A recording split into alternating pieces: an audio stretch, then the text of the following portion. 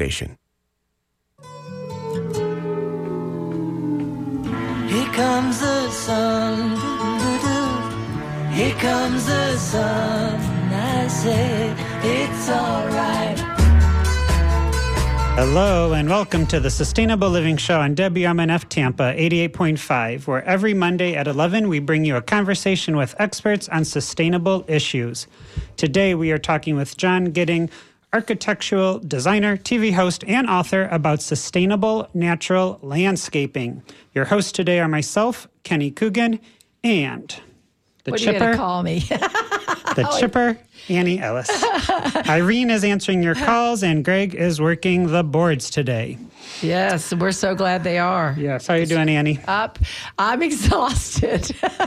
I got in at 1 o'clock in the morning from the airplane. And 2 airplane, you have to wait and get on and the whole thing. And so I'm pretty zoned out, but I had to be here for John.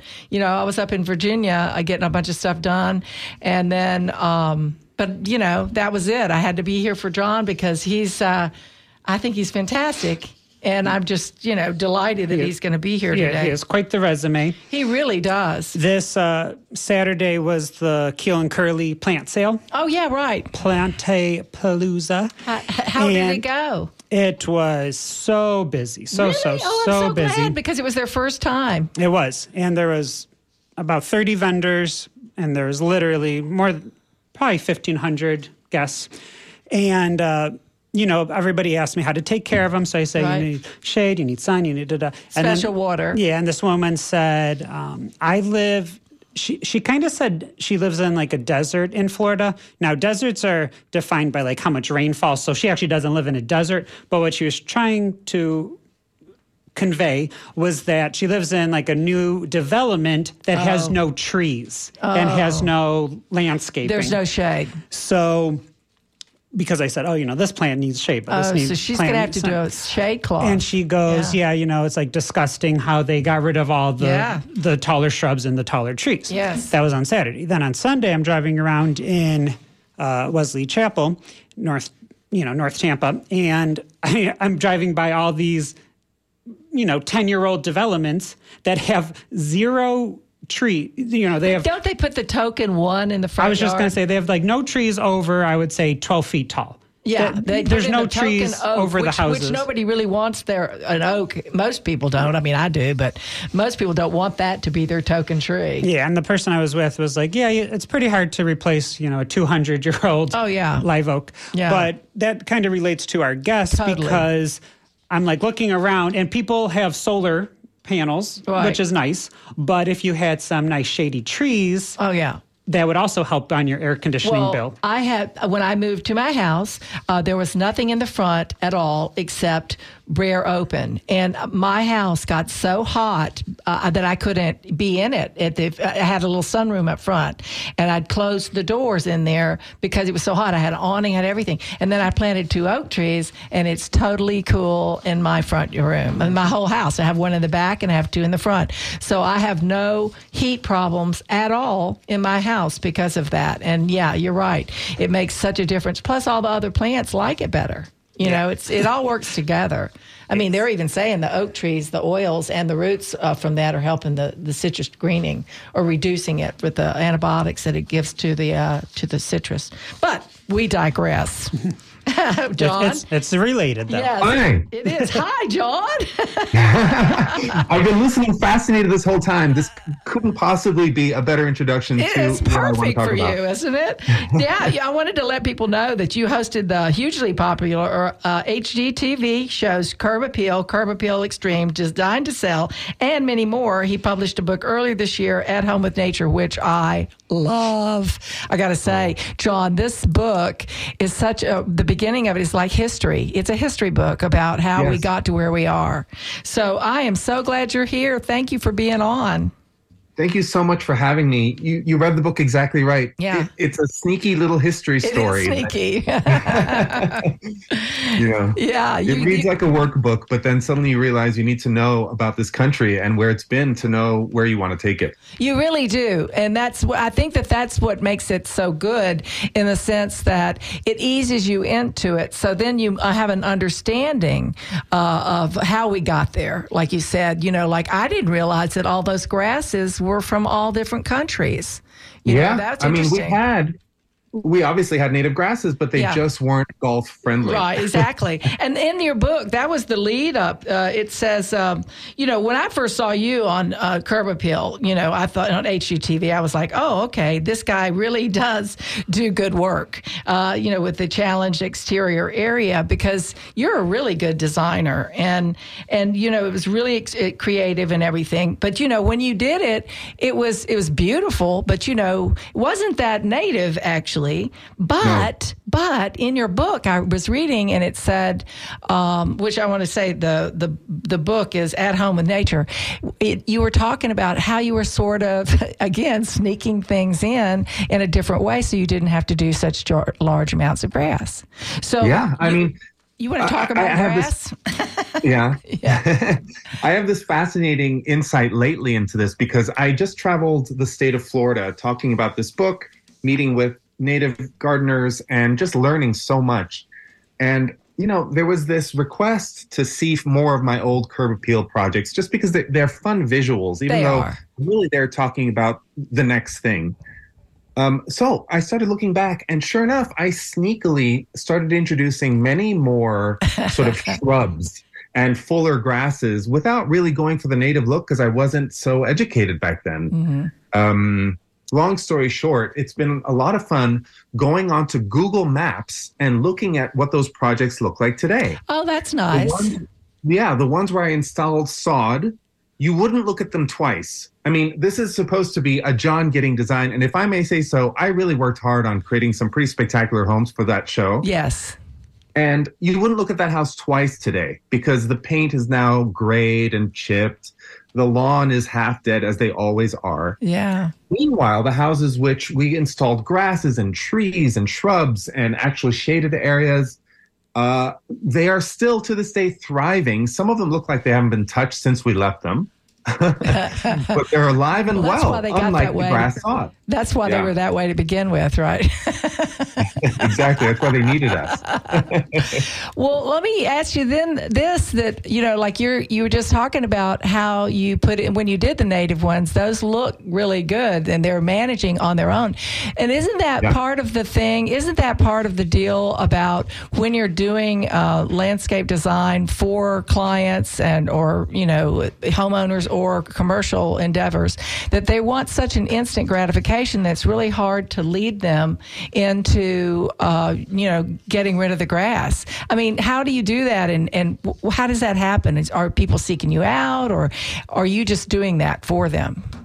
Well, back then, I certainly wasn't doing anything of the sort. I just wanted to create a different look. I was already drawn to the more full look, but it wasn't really based on any kind of eco-friendly thought. Mm-hmm. However, now with retrospect, imagine the quick turnaround required, not just for a client, but for television. We would overplant all the time just so that we had a fuller look. And then we would tell the homeowners to remove some of them, but some of them didn't at all. Poor things. We left them with a lot of baggage. These days, people have woken up. I'm late to this particular game. Yeah. In fact, I make a big deal of how late I've come because I knew that there was a better way of doing it. I just didn't do it for a very long time. So now that I'm Johnny come lately, I'm all in. And then what I'm finding is that all of my new clients, anyone that I do a consultation for, they're desperate to wean themselves off of overused water. So that's people are great coming news. to me with specific requests. Yeah. And speaking of that, you have a chapter in your book titled A Problem with Grass. Yes. So can you give us some of the problems with non-native grasses? I would love to. So they're all non-native, the ones that we've chosen for our perfect green lawns. And they have very shallow root depth, and they're very thirsty. So basically, the main problem, number one, is grass is our number one most irrigated crop. A distant second is corn.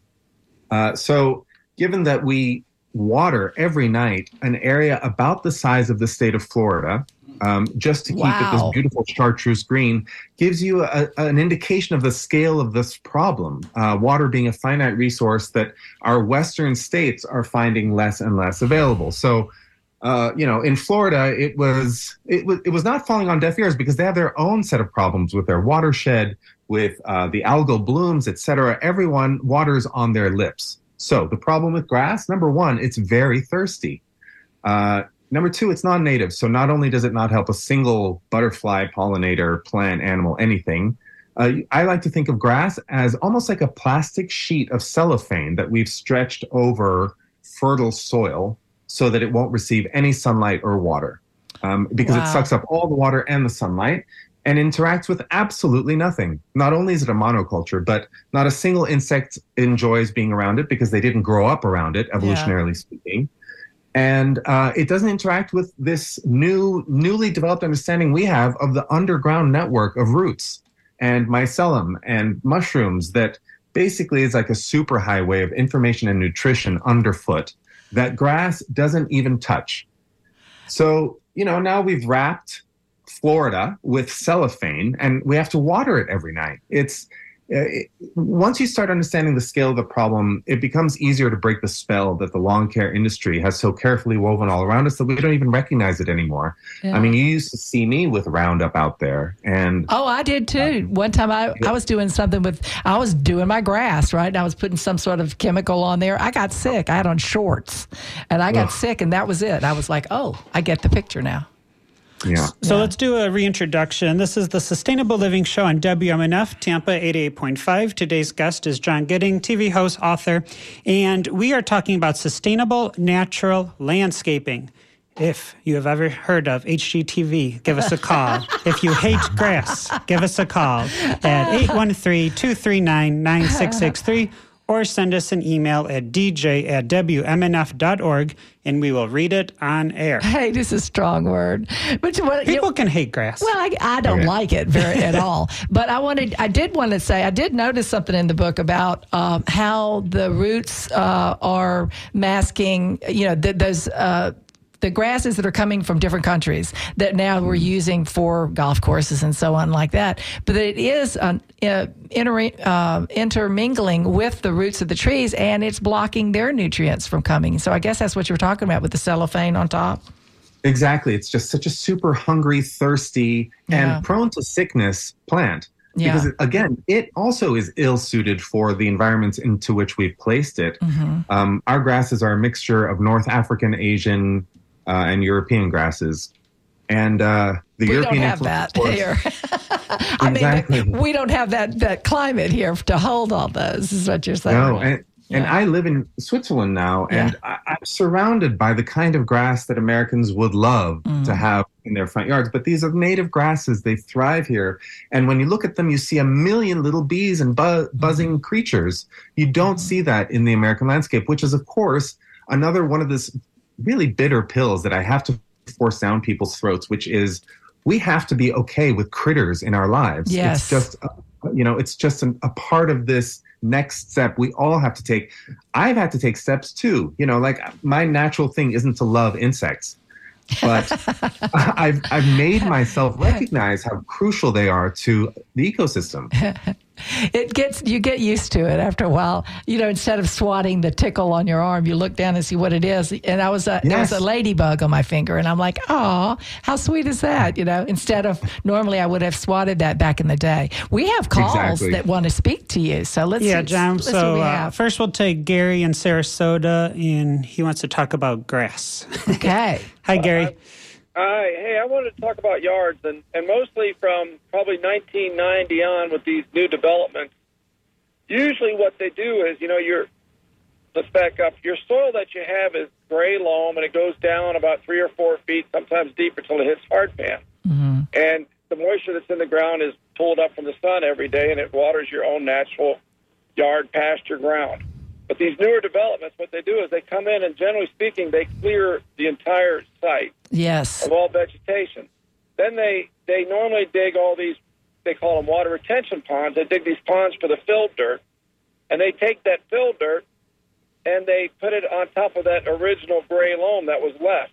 So now you've got 2 layers of hard pan. You've got the original layer below, and then you've got the new one that they put on. And what happens is your grass or your lawn would generally be pretty green. Like mine right now is really green because I brought in gray loam when I did my yard, or when I put it in my yard area, not my house area. But that's why if you're out there and you're trying to plant a new plant, you've got to get a pickaxe just to break through the hard pan. Yeah, that's not the normal soil of Florida. No, it's not. So you know these people that water their yards, they've got 2 inches. That usually sod comes 2 inches thick, so it's about 1.5 inches of topsoil, and that's about all the topsoil they have. So it goes down and just hits hard, and that's why your plants don't grow good either. Well, that's true. I mean, it's when we have that, we're set up for failure. What do you think about that, John? Well, I'll say this: what developers do to properties is nigh on criminal, but there's nothing we can do. I give my whole presentation along these lines, which is I'm not expecting us to turn on a dime because we never do. We're not known for turning on a dime. So given that we know that this is what developers will continue to do, what can we do? And I'm going to start sounding like a broken record here, but native plants have a much higher chance of surviving the terrible environment into which we're putting them just by virtue of how they work with one another. And you guys were mentioning something very important earlier, which is shade. Yes. I love the idea, by the way. You mentioned earlier shade cloth. Yes. What a brilliant sort of potential design element for future yards. So pretty. Yeah. Yeah. Because, once we start introducing trees, which is the big design change in my book, so back to the question here, I'm saying install native plants starting today and install more trees where possible because they not only shade entire properties and lower the temperature, but they absorb heat itself. They reflect radiation. They do this thing just like we sweat and cool down when we sweat. They do the same thing. And so they literally lower the temperature of entire neighborhoods. So if we can imagine properties with terrible soil quality who are now trying to have a native landscape in them, what we can see is 10 years from now, 20 years from now, you'll have wasted a lot less water trying to bring that set of plants into fruition than you would if you're trying to make your grass look green. And it sounds like the caller has green grass. It sounds like it. Yeah. That's fantastic. You made it happen till now. Let's start ripping that stuff out. I'm with you, John, all the way. Let's ground cover it. All right. We have another call. Yes, we do. And this is Mark in St. Pete. Hi, Mark. Hey, how you doing? I think what I'm doing is organic, but I'm not sure. So, okay. I'll just briefly say I have lots of live oaks. I have lots of trees. Yay. I live in a 100-year-old house. Well, I live in a 97-year-old house. So when I bought the house, I really wasn't sure what was going on with the lawn, but I became lazy and I stopped. It is being watered, but I stopped putting on any kind of chemical treatment. Good. And then we moved away to Fort Myers for a year, and the tenant really didn't take care of it. So when I got back in October 2012, basically it looked like a meadow or a field. Oh, how nice. It looked like just a field where, people play soccer or something. And then, so basically I just said, I'm going to mow what grows. So since 2012, I mow what grows. I think it's natural. I don't put any organic or any kind of chemicals on it. I will say this, that the if I let it go, like if I don't mow it every week in the summer, that it's definitely not commercialized grass. It looks like some kind of, empty field. Uh-huh. So I think I'm organic. All right. So, John, what do you think about that, letting nature take its course? I think it's one of the most easily taken first steps. It's a great way to start this process. I think you've still got a little bit of ways to go. The natural meadow look is great and can even look good in some areas, but many neighborhoods don't love it. It looks a little too wild. And that's typically the problem with just letting things go. I'm really promoting a designed approach to native yards, which is to say, embracing much of the familiar looks of low ground covers, then leading to shrubs, then leading to more trees. So given that you've started this, I would take the next step of, especially since you're already mowing, I'm hoping this is a hand-powered mower. A gas-powered mower kicks up about as much pollution as a new car. So, it's fine. It never ends, this process of trying to get more and more organic. The natural meadow thing is, I would start mulching, start creating some real health in your soil, which I think it's probably already there, and then design something for yourself with lower ground cover that's going to be native to your area and thriving and stays low without mowing, crucially, leading to some shrubs and trees. Yeah, like expanding the beds, right? Like bring the beds out and make Absolutely. them, and then make that the more focal, and just have that small area of low green space where your eye lands on it and makes you feel calmer. So it's like if you just expand your beds and throw tons of mulch in there, then you're going to kill that whatever you have, and then you can start, like you said, just putting the native stuff in there, and then eventually remove all that and put like ground cover, like frog fruit. That would be a really good ground cover. I mean, you did the whole thing. Fruit. Didn't you do a series of a little booklet that went with the book that about some? And you had some ground covers, A great ground cover. Another great starter one is clover, which isn't necessarily native. I never push non-natives except for this one because it seems our pollinators love it, and it has a deeper root depth, so it's more drought friendly. And it brings in nitrogen too. So Absolutely. that's a good one, and it's really pretty too. And I'd be remiss without mentioning my favorite. This is a Florida collar, right? Yes, I believe so. Yeah. The Sunshine Mimosa. Yes. A brilliant little flower. So, lots of ways to do it here. But I think he's started really well. Yeah. I love that natural meadow look, especially with a property with some size to it, because it diminishes the scale of those really tall grasses. What a great start. Yeah. Go ahead. Oh, I would like to get to the mimosa and all that, but the curveball here is I have two teenagers, and they like to play soccer and volleyball. So I'm going to go as it grows, mow what grows until they graduate from high school. Till they're in college. I have to say, this is the one reason to have grass. Exactly. If you're playing on it, if you're using it for foot traffic, I say keep it. Yeah. I'm not like on a warpath to eradicate grass from the face of North America. I just feel like when people use it, they should use it exactly how they like it. But typically, these front yards, backyards, the corners of them, it's not for pedestrian use. No. So this is where the natives go. Yeah. It's for looks only. Thank you, Mark, for calling. And now we have an email from Martin. He sends us a photo of an article. It's called, "Is Your Lush Lawn Killing Mother Nature?" And there's it's a full page, but there's a little blurb that says, Americans use more than 70 million pounds of pesticide annually to maintain their lawns. That's 10 times more poison per acre than all of America's farmers use on their crops. That's amazing. Wow. But it's a big business here. People have those lawn services that they come in every week or every month or whatever they do and spray poison and put in whatever it needs, on that particular sequence of time. And if they don't do it, the client gets mad, so there's a lot of education there. All right, so we got another. For Floridians, there's a Florida statute that will protect homeowners that have to argue with their HOAs about installing native plants. Yeah, there is that. But I hear online on a lot of the garden groups how much struggle that is because they're so lawyered up, the HOAs, that it's really, really hard to, it's not that easy is all I can say. No, not to diminish how hard or easy it'll be. It will be hard. But you just need one person in an area to fight the fight. Yes. And they will probably win it. As I know the case because of the native yard that popped up in the Villages, one of the most restrictive HOAs. They did an incredible job, really worked within the boundaries of aesthetics, which is the whole point of this. That is the point. I'm so glad you brought that up, John, because that is the point. That, for me, now that your face is on this because you are a designer, then people can see that native landscape design can be beautiful, and it can be more what people are used to seeing visually. This is shape and form is all it is. It's shape and form. And so if you go in there and do what you're doing, I'm just thrilled about it, actually.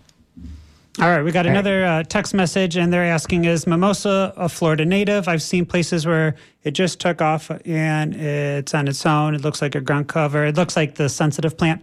And yes, the Florida mimosa is native. There's two kinds. There's one that has thorns, so you want to make sure you don't get that one because that's not real pleasant to walk in. But it has the coolest little flower, a little yellow or a little pink flower. It looks like the one in Horton. Here's the Who. Yeah, Mimosa strigosa. Yeah, Mimosa strigosa. It's the native one. And then we have another caller. We have Nikki from Largo. Hi, Nikki. And Nikki wants to talk about grass. Oh, my God. It's the big subject. What you got, Nikki? Good morning. It is a big topic, and thank you, WMNF, and thank you, John, for addressing this issue. Florida is covered with it. Yeah. I'm a retired turf management professional, retired golf course superintendent. Oh, wow. Worked for, have a degree in turf management.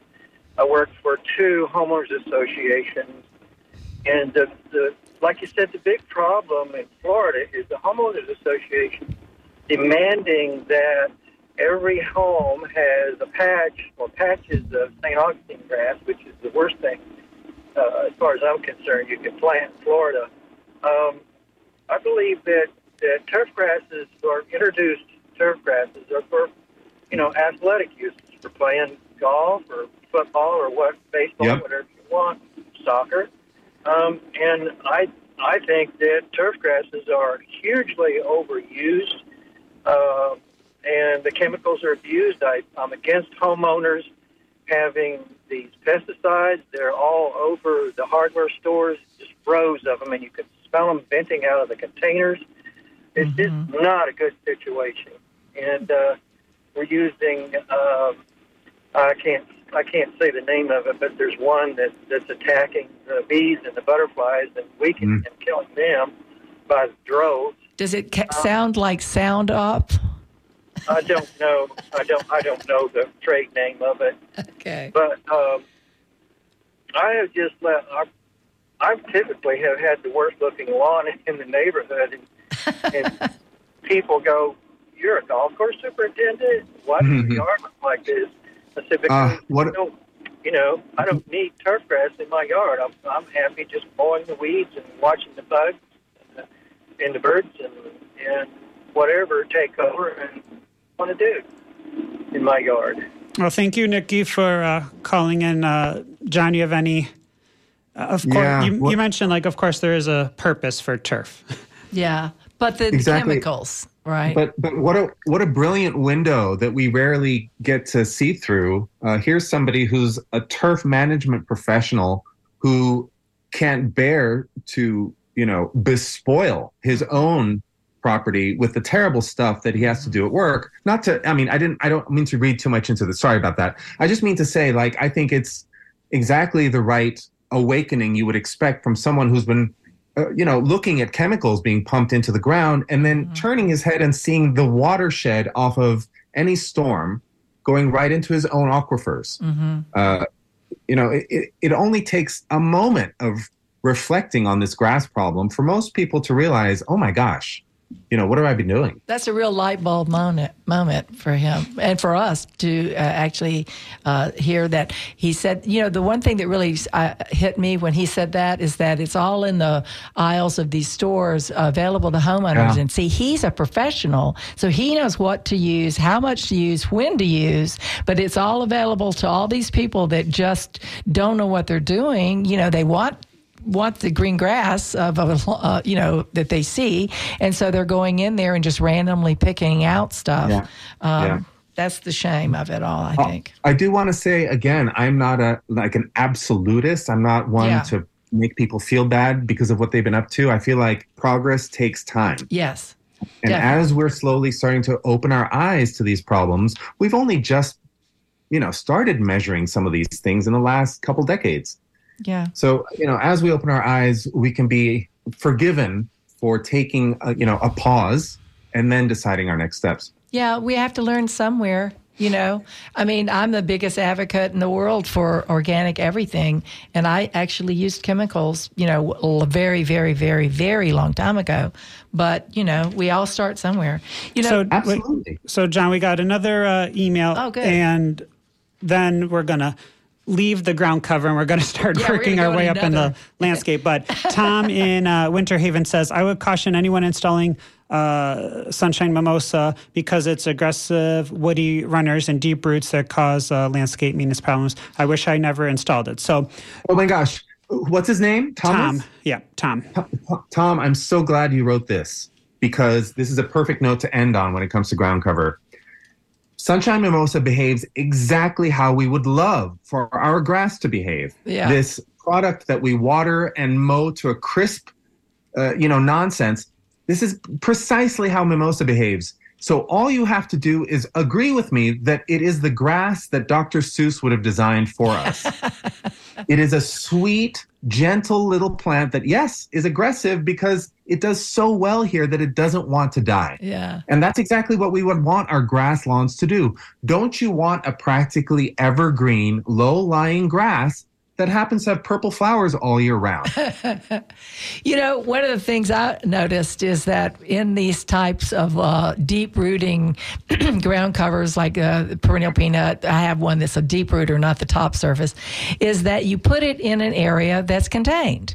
And so that's the solution. Like if you have it's a perfect solution for a median. You know, in between your sidewalk and your street, that's all contained with cement. So that's the best place for that sort of thing. And then you can do gentler ones in other places. And let's make sure that we no longer, lean on perennial peanut, which is non-native. No, exactly, please. Okay. Yeah. I just meant in the sense that is an aggressive root. And Yes. anything that you have, and that's my experience with that particular one. And if it's in an area that is contained, then you don't have that runaway situation like he was talking about with the mimosa. We have another caller. Is that what that was? We still want to talk about grass, My John. goodness. One more I'm thing so about into grass. this. Love it. Greg likes grass too. All right. Hi, Sarah from Palm Harbor. I'm not sure if it's the same kind of grass, though. I'm sorry, Sarah, for the childish behavior. Of your co-host. I couldn't help it. It was too good of a setup. So, Sarah, who lives in Palm Harbor, what Yes. would you like to talk about? I agree that I'm working with my lawn to reduce the amount of grass I have. But I Good. did hear something recently that I thought was interesting. It said that grass actually makes more oxygen than trees. Have you heard this? I've never heard that. I saw it online and I thought, is that really true? And I, Google searched it and it. came I'm up shaking that my that head was- vehemently here. That was true. As a So, no. Anyway, interesting. Yeah, I've never heard that either. Yeah, look it up. I am. I'm going to look it up I right am now. too. Thank you for bringing it up, though, Rebecca. I appreciate it. Sarah, Sarah, sorry. That just doesn't make sense to me. because it is I'm small gonna leaves push for back on that. photosynthesis. Yeah. So, John, in your book, you mention Sylvan in your descriptions. Sylvan. So, yeah, can you Sylvan. please tell us Yeah. about that? And can you spell Yes. it? Sylvan. And it refers to that picture perfect forest glen that you would imagine in your mind in a storybook where a beam of sunlight is falling on a patch of low-lying ground cover, and that ground cover leads to more voluminous plants and shrubs and bushes, and then there's a bosque of trees nearby, and it looks poetic and perfect. That's what a Sylvan scene is. And so the idea was, I'm proposing a Sylvan design principle. Imagine, if you will, your house in a glen in a forest with sunlight dappled areas and shaded areas and glimpses of your house instead of the whole facade being exposed all at once. Yeah. I know people get really scared about trees close to their house. And so in the book, you'll see designs where the fully grown canopy of the tree is always off the main architecture. So I understand that we have to design with normalcy in mind, but imagine your house in a forest glen. This is a Sylvan scene. So, Annie's been to my house, and I have an acre, and I have about 40 oak trees. Huge and ones. you can't Yeah. even see the house. No, you can't. And I have lots of different layers. And when I was driving by those new developments Yes. yesterday, my first thought was when a hurricane comes Yeah. or a tornado, there's nothing that protects them. Nothing to split that wind. Yeah, and I bought a relatively cheap greenhouse probably 10 or 12 years ago, and it survived 2 or 3 hurricanes, and somebody in South Tampa bought the exact same one, and their greenhouse literally lasted for like 4 months because they had it out in the open, and the wind just took it. Yeah. And I have all these trees. You're protected. People don't look at it. See, that's the, it's the insurance thing. And then they see those scary pictures of the limbs that have fallen in the house, all of this and that. Those are very incidentals, whereas if you really know the basicness of it all those trees split the wind and the roots are holding the soil together. So, that's so true. If you take care of your trees and get any of the dead wood off, or, not over trim at all, just the dead wood, you're in good shape. I mean, mine does the same thing. It splits the wind and cools my house, and no problem. But wait a minute, I do want to say though that my real estate agent showed my house to somebody, and they said, "Where's the house?" That wasn't a good thing for them. It will be. This is catching on, and I think 15, 20 years from now, the real estate values will have accrued to those houses who today decided to cool the temperature of their whole property by adding trees and removing their dependence on water. So, you know what? I want to say that the lady that just called earlier about the turf, well, that information came from a sod group. So that's that, and I was thinking that when she was saying that to me, it was coming from a sod group. But then you go on to hear about the scientists' figures that grass produces about 3 times more the amount of oxygen than trees. However, if you want grass to be at its most green, we're talking about climate sense, then it's fully grown. It's not mowed lawns. So it has to have wild bigger grasses. And because everything's got to push it down for the carbon sequestration. It's got to go down. So go ahead, John. It's such a non sequitur too. We rely on the oceans for our oxygen for the most part. It's the plants in our waters that provide most of the oxygen. We don't, yes, it's wonderful that trees produce oxygen, but this horse race between who gave me more oxygen, my grass or my tree, is the most absurd thing. We all need oxygen. Yeah.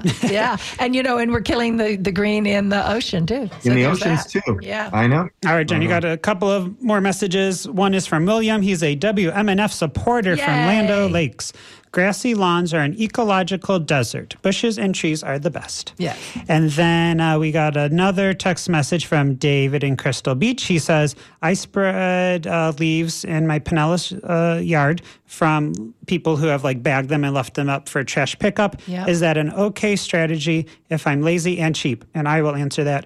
Yes, because I do it too all the time. One of the things I do want to throw in there about that, though, is make sure that you're not getting it from a yard that looks pristine, because they probably are spraying. And so then you're taking up those leaves from a sprayed yard, bringing the chemicals with you. So that's just a point. All right. So, John, if we are going native and we have a blank canvas, how do listeners start the transition? That's a great question. Okay, so I have a really good answer for this.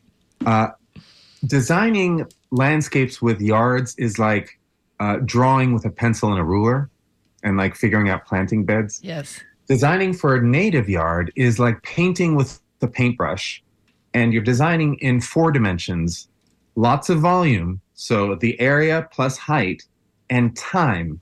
So you have to think of the leaf color as it changes over seasons. Florida, of course, is unique in its single season life, but you still have a kind of season, and we do. It's fun to design with those temporal changes in mind, so that you're really working with knowing the landscape and knowing what it'll do rather than keeping it the same at all times. Yeah, like a year-round plan, and then putting perennials and so on in areas that you want it to come back every year. I mean, there's lots of different textures like that. Yeah. And this is the beauty. When you go to Florida Native Plant Society's website, you can see people who've won this award they give out for beautifully designed native yards. And what struck me is that every single design is unique in its own way, because each homeowner has their own priorities. For some, it's about creating shade. For others, it's about inviting pollinators, a certain specific butterfly. For some, it's about birds. Yes. For some, it's about, there's all sorts of motivations that people can put into their landscape once it's no longer stuck to this, the thing that we've been handed over time. It's called doctrine. And anytime we're given doctrine, we have to have our minds open to questioning it. Yes. It's not that we have to reject it. It's that it's been handed down. We hear these terms. It's set in stone. It's our guiding philosophy. This is our little alarm bell that this is just a rule that's been handed down, and we're no longer necessarily following it anymore. Yes, when you're talking about that, it just made me think about that. People get used to that's their normal. They get used to seeing something that's their normal. It makes them comfortable because it's their normal. It doesn't necessarily mean it is the only way or the right way or the better way or any of that. It's just that's what they're used to, and it just takes a minute to change that rut of your mind into another rut, basically, to open it up so it doesn't all look the same. A lot of people are very comfortable with looking the same as everybody else. Yeah. So you have to look a different way. We have another call. My goodness. But wait, before I move on to this, just to put a slightly more specific answer to that question. Yes. I always focus on the path from the sidewalk to the front door when I'm designing. I try to make that interesting and beautiful, imply something about safety and warmth and curb appeal. Mm-hmm. The things that you see and touch on the way from the sidewalk to the front door are prime money expenditure zones. Mm-hmm. And the rest can sort of lose focus and become a little bit more wild as you move away from that path to the front door. That's a great idea. That's a great suggestion. And it's, because I always think that, that's the first moment of a greeting from a person that's coming to your house is your door. So the pathway to the door is like the whole introduction to come on into my house. It's fantastic. Exactly. Great point. All right, let's remind listeners that this is the Sustainable Living Show coming to you live from the WMNF Tampa 88.5 studios.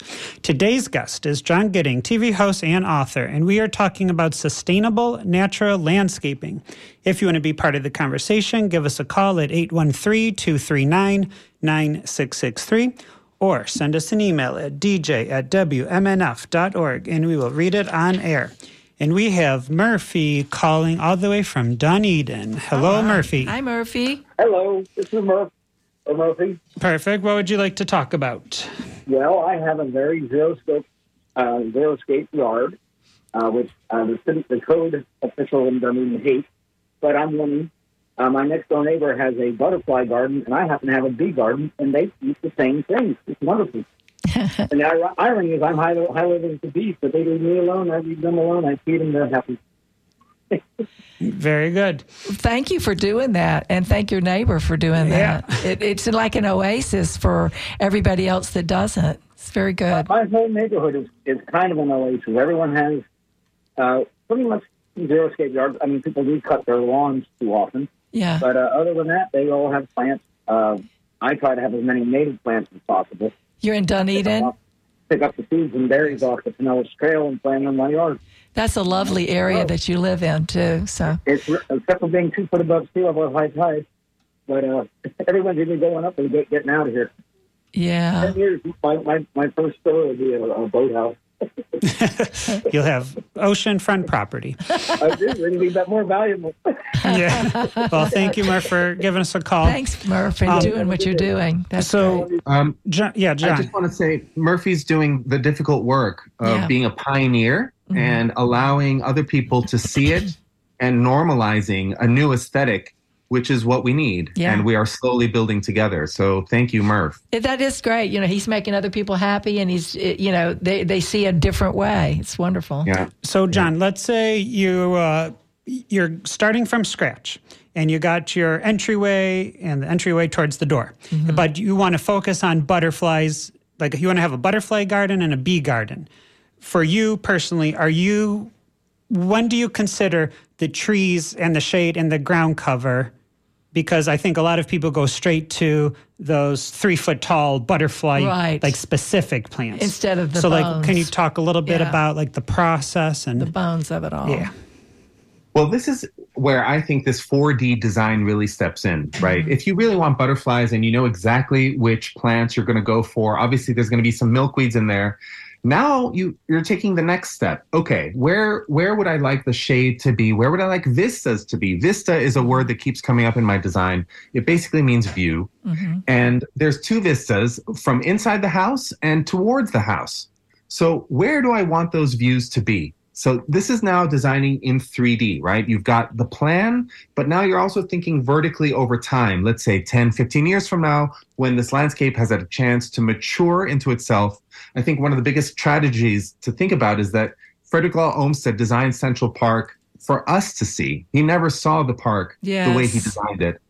And you have to think about your landscape that way too. What will it be like in 15 years when it finally is established? Or even 50. Have a different timeline, right? Yeah. And then, of course, go native. In Florida, I kept getting asked which trees, and I was looking at which trees were native there. And the eastern redbud kept coming up. And this is now designing in 4D, where you're thinking about time, right? And this is one flower. This is one tree where when those pink flowers arrive, it brings an entirely new energy and a new dynamism to your landscape. So by introducing verticality and time, you're designing in 4D for your landscape, and then you're designing based on the views. I also wanted to point out again what you just said. You said about the inside of the house too. It's very important when you look outside your window. That's what you want to see. So I just wanted to bring that to everyone's attention, just in case they missed that, because I think that's valuable. And butterflies also happen to love the redbud. Oh, that's great. So if you're, really pushing the butterfly thing, wonderful. What a great thesis for your front yard. It's exactly what I love to hear. Yeah, trees bring in different insects. You're right. All right, John. Now we have Jillian from Palm Harbor calling in. Hi, Jillian. Hey, Jillian. Hi. What would you like to share? Yeah, well, I live in a very large subdivision, and it's a lot of grass. And there's a group of us who are interested in doing Florida friendly in the common areas, but we are under HOA supervision. How difficult is it to fight to get these changes made with the lawyers? Is there any case law out there that we could look at? John? People in large subdivisions have done this? John, do you have any tips on that? I can't speak to case law itself. Okay. But I should know by now, since I'm telling people exists, what the Florida statute is. And I actually don't. So I feel like I'm going to fall flat on this question here. But the answer to your question is it's not going to be easy. Yeah, the HOAs typically will argue back, and it might get to a court case, although it might not. The idea also isn't to make enemies through this process. I know you want change and you deserve change because you just want to be healthy. But these things take a lot of time, and we have to keep smiling throughout the whole process and try to get into as few lawsuits as possible, but instead introduce phase by phase layers of change that can be seen as beneficial to the whole community, because there are statutes, but hopefully it's your last resort. Yeah. I wanted to just elaborate on what you just said, John, about being nice about it. Is that when you are the person that's friendly and kind and loving, that when someone gets hard to you, you get soft back, that you really do get a lot more done that way. And I also looked up the Florida state statute, and it was adopted in 2009. It prohibits HOAs and local governments from prohibiting Florida-friendly landscapings. And that one is, write this down, Florida Statutes 373.185, local Florida-friendly landscaping ordinances. So, Jillian, we just typed in Florida statute native landscape, and it's the first thing that comes up. Okay. Yeah.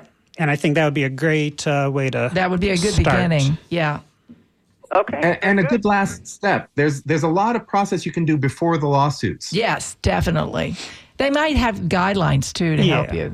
I wasn't thinking lawsuits. I was just thinking you could present that to the HOA, say, hey, this is the Florida statute. We're allowed to have native landscaping, et cetera. Wow, you're popular. We have more calls. Yes, people love their native plants. So let's take Maureen. Hi, Maureen. Hi, Maureen. How are you? Good afternoon. Good afternoon. What do you like to share today? I like to share. I've been in Florida almost 18 years now, coming out of New York. Uh-huh. And I love it daily. Good. This is my retirement spot. Okay. Love all the seniors. I'm very much about the advocate for seniors out here.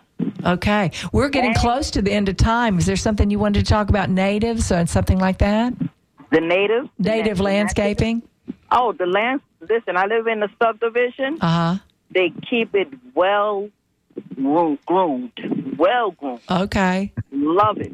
Okay. Oh. Well, thank you for calling in. We really appreciate you. And because of time, I think we're going to be able to take one more caller, and we'll take Michelle from South Tampa. Sorry, Sarah. We're going to have to let you go probably. Hi, Michelle. Hey, guys. It's Michelle James. How are you doing? Hey, Michelle. She was just at my house today. I knew it was you, Michelle. Oh, I love her. She's so great. Hi, Michelle James. You only got 2 minutes. Yep. All right, I'll talk fast. So coincidentally, my dad has been a civil engineer, map drawer of all these new subdivisions my whole life. Uh-huh. Coincidentally, when they do these horrible new subdivisions, which I told him it's his fault, that's from the environment. And coincidentally, I'm a realtor, but I hate new construction. She's also an absolutely fabulous gardener. I just want yeah, and I am a gardener who loves natives. Yeah. If you go out to some of the newer subdivisions, Connerton in Pasco is a good example. I was just outside cutting plants. They actually are all required to have an environmental engineer when they do these new plans. And if you look at areas like Connerton, they actually have swaths of all the medians are actually heavily planted, almost exclusively planted with natives. Oh, that's great. Yeah, so they are being a lot more environmentally conscious in the newer plans. So that is a wonderful group then that is starting a trend. That's wonderful. Exactly. So if that lady is still listening, if she wants to take a drive up there, I think it would help make her case to getting her older subdivision on board because it can be done pretty and beautifully and environmentally conscious. Yeah, then she could take pictures, which it always shows up better for presentation or a little dog and pony show. Yeah, now the individual yards, of course, we all know are done like crap with, crotons and BS. Yeah, the 5 plants that landscapers know. Yeah, but the medians and all the common areas are done almost exclusively with natives these days, and all the newer ones way the heck out north of us. Well, very good. Well, we're going to let you go because we're running out of time, but thank you so much for calling in, Michelle. And Michelle, we book 3 months in advance, so I will be sending you a message on what Monday in November you would like to fantastic. be a guest. She's been on the show once, and I love that. That's great. All right, John, we got 2 more minutes with you. Do you have any closing remarks about bringing nature home? Yeah, or anything that you think we left out or what you think is really important to say. Well, I would just like to fold on what Michelle just mentioned, which is that developers are starting to play ball and recognize the important role that they play in the health of our future communities. I believe there's one in Florida called Babcock Ranch. I don't want to misquote, but what they did was they saved the trees and plan to bring them back at great expense, which will, of course, be folded over to the new homeowners. So I hope it's a successful effort at developing with a slightly more eco-friendly bent in mind. And as a closing note, I just want to say homeowners who have even a tiny plot of land that they decide what goes on it have an incredible amount of power, which is very rare when it comes to trying to help the environment. Typically, these things take so much time and effort that it's beyond the ken of a single human being to make much of a difference, except in this one case where if they decide to plant even one native plant this afternoon or tomorrow or this weekend or whatever, that plant will suddenly have a butterfly that lands on it almost the same day that you plant it. And that should tell you that these creatures are out there desperate for a place to land. And all it takes is a few extra plants for you to make a difference and potentially save a species from going extinct, which, bird populations are plummeting nationwide. It's too grim. You don't want to look at the details. Yeah. Just go out there and plant a plant. Do something positive. Thank you so much, John. Thank you so much. John, where can listeners find you or your book? My book is called At Home with Nature, A Guide to Sustainable Natural Landscaping, available Amazon, etc., anywhere you can find a book. And I'm often on my social media, which is at John Gidding. For those of you who got my book with a little booklet in it, don't forget we have a project afoot. We're all supposed to tell each other anecdotes about which ground covers are working that I recommended and which ones are not. So I still want to hear from you. Perfect. Okay, Thank you so much. Today's guest was John Gidding, a TV host and author, and we talked about natural landscaping. And thank you, Irene, for taking your calls, and Greg for working the boards. If you enjoyed this show and our weekly content, please consider going to WMNF.org, donating through the tip jar, and directing your donation to the Sustainable Living Show. Your donation helps keep us on air. Stick around for the next hour to hear WMNF Community Speaks with Mabili. And follow our Facebook page, Sustainable Living, WMNF, to stay in the loop. I am Kenny Coogan. And I am Annie Ellis. If you need someone to save the world, look in the mirror. I don't have it written down. And this is WMNF Tampa.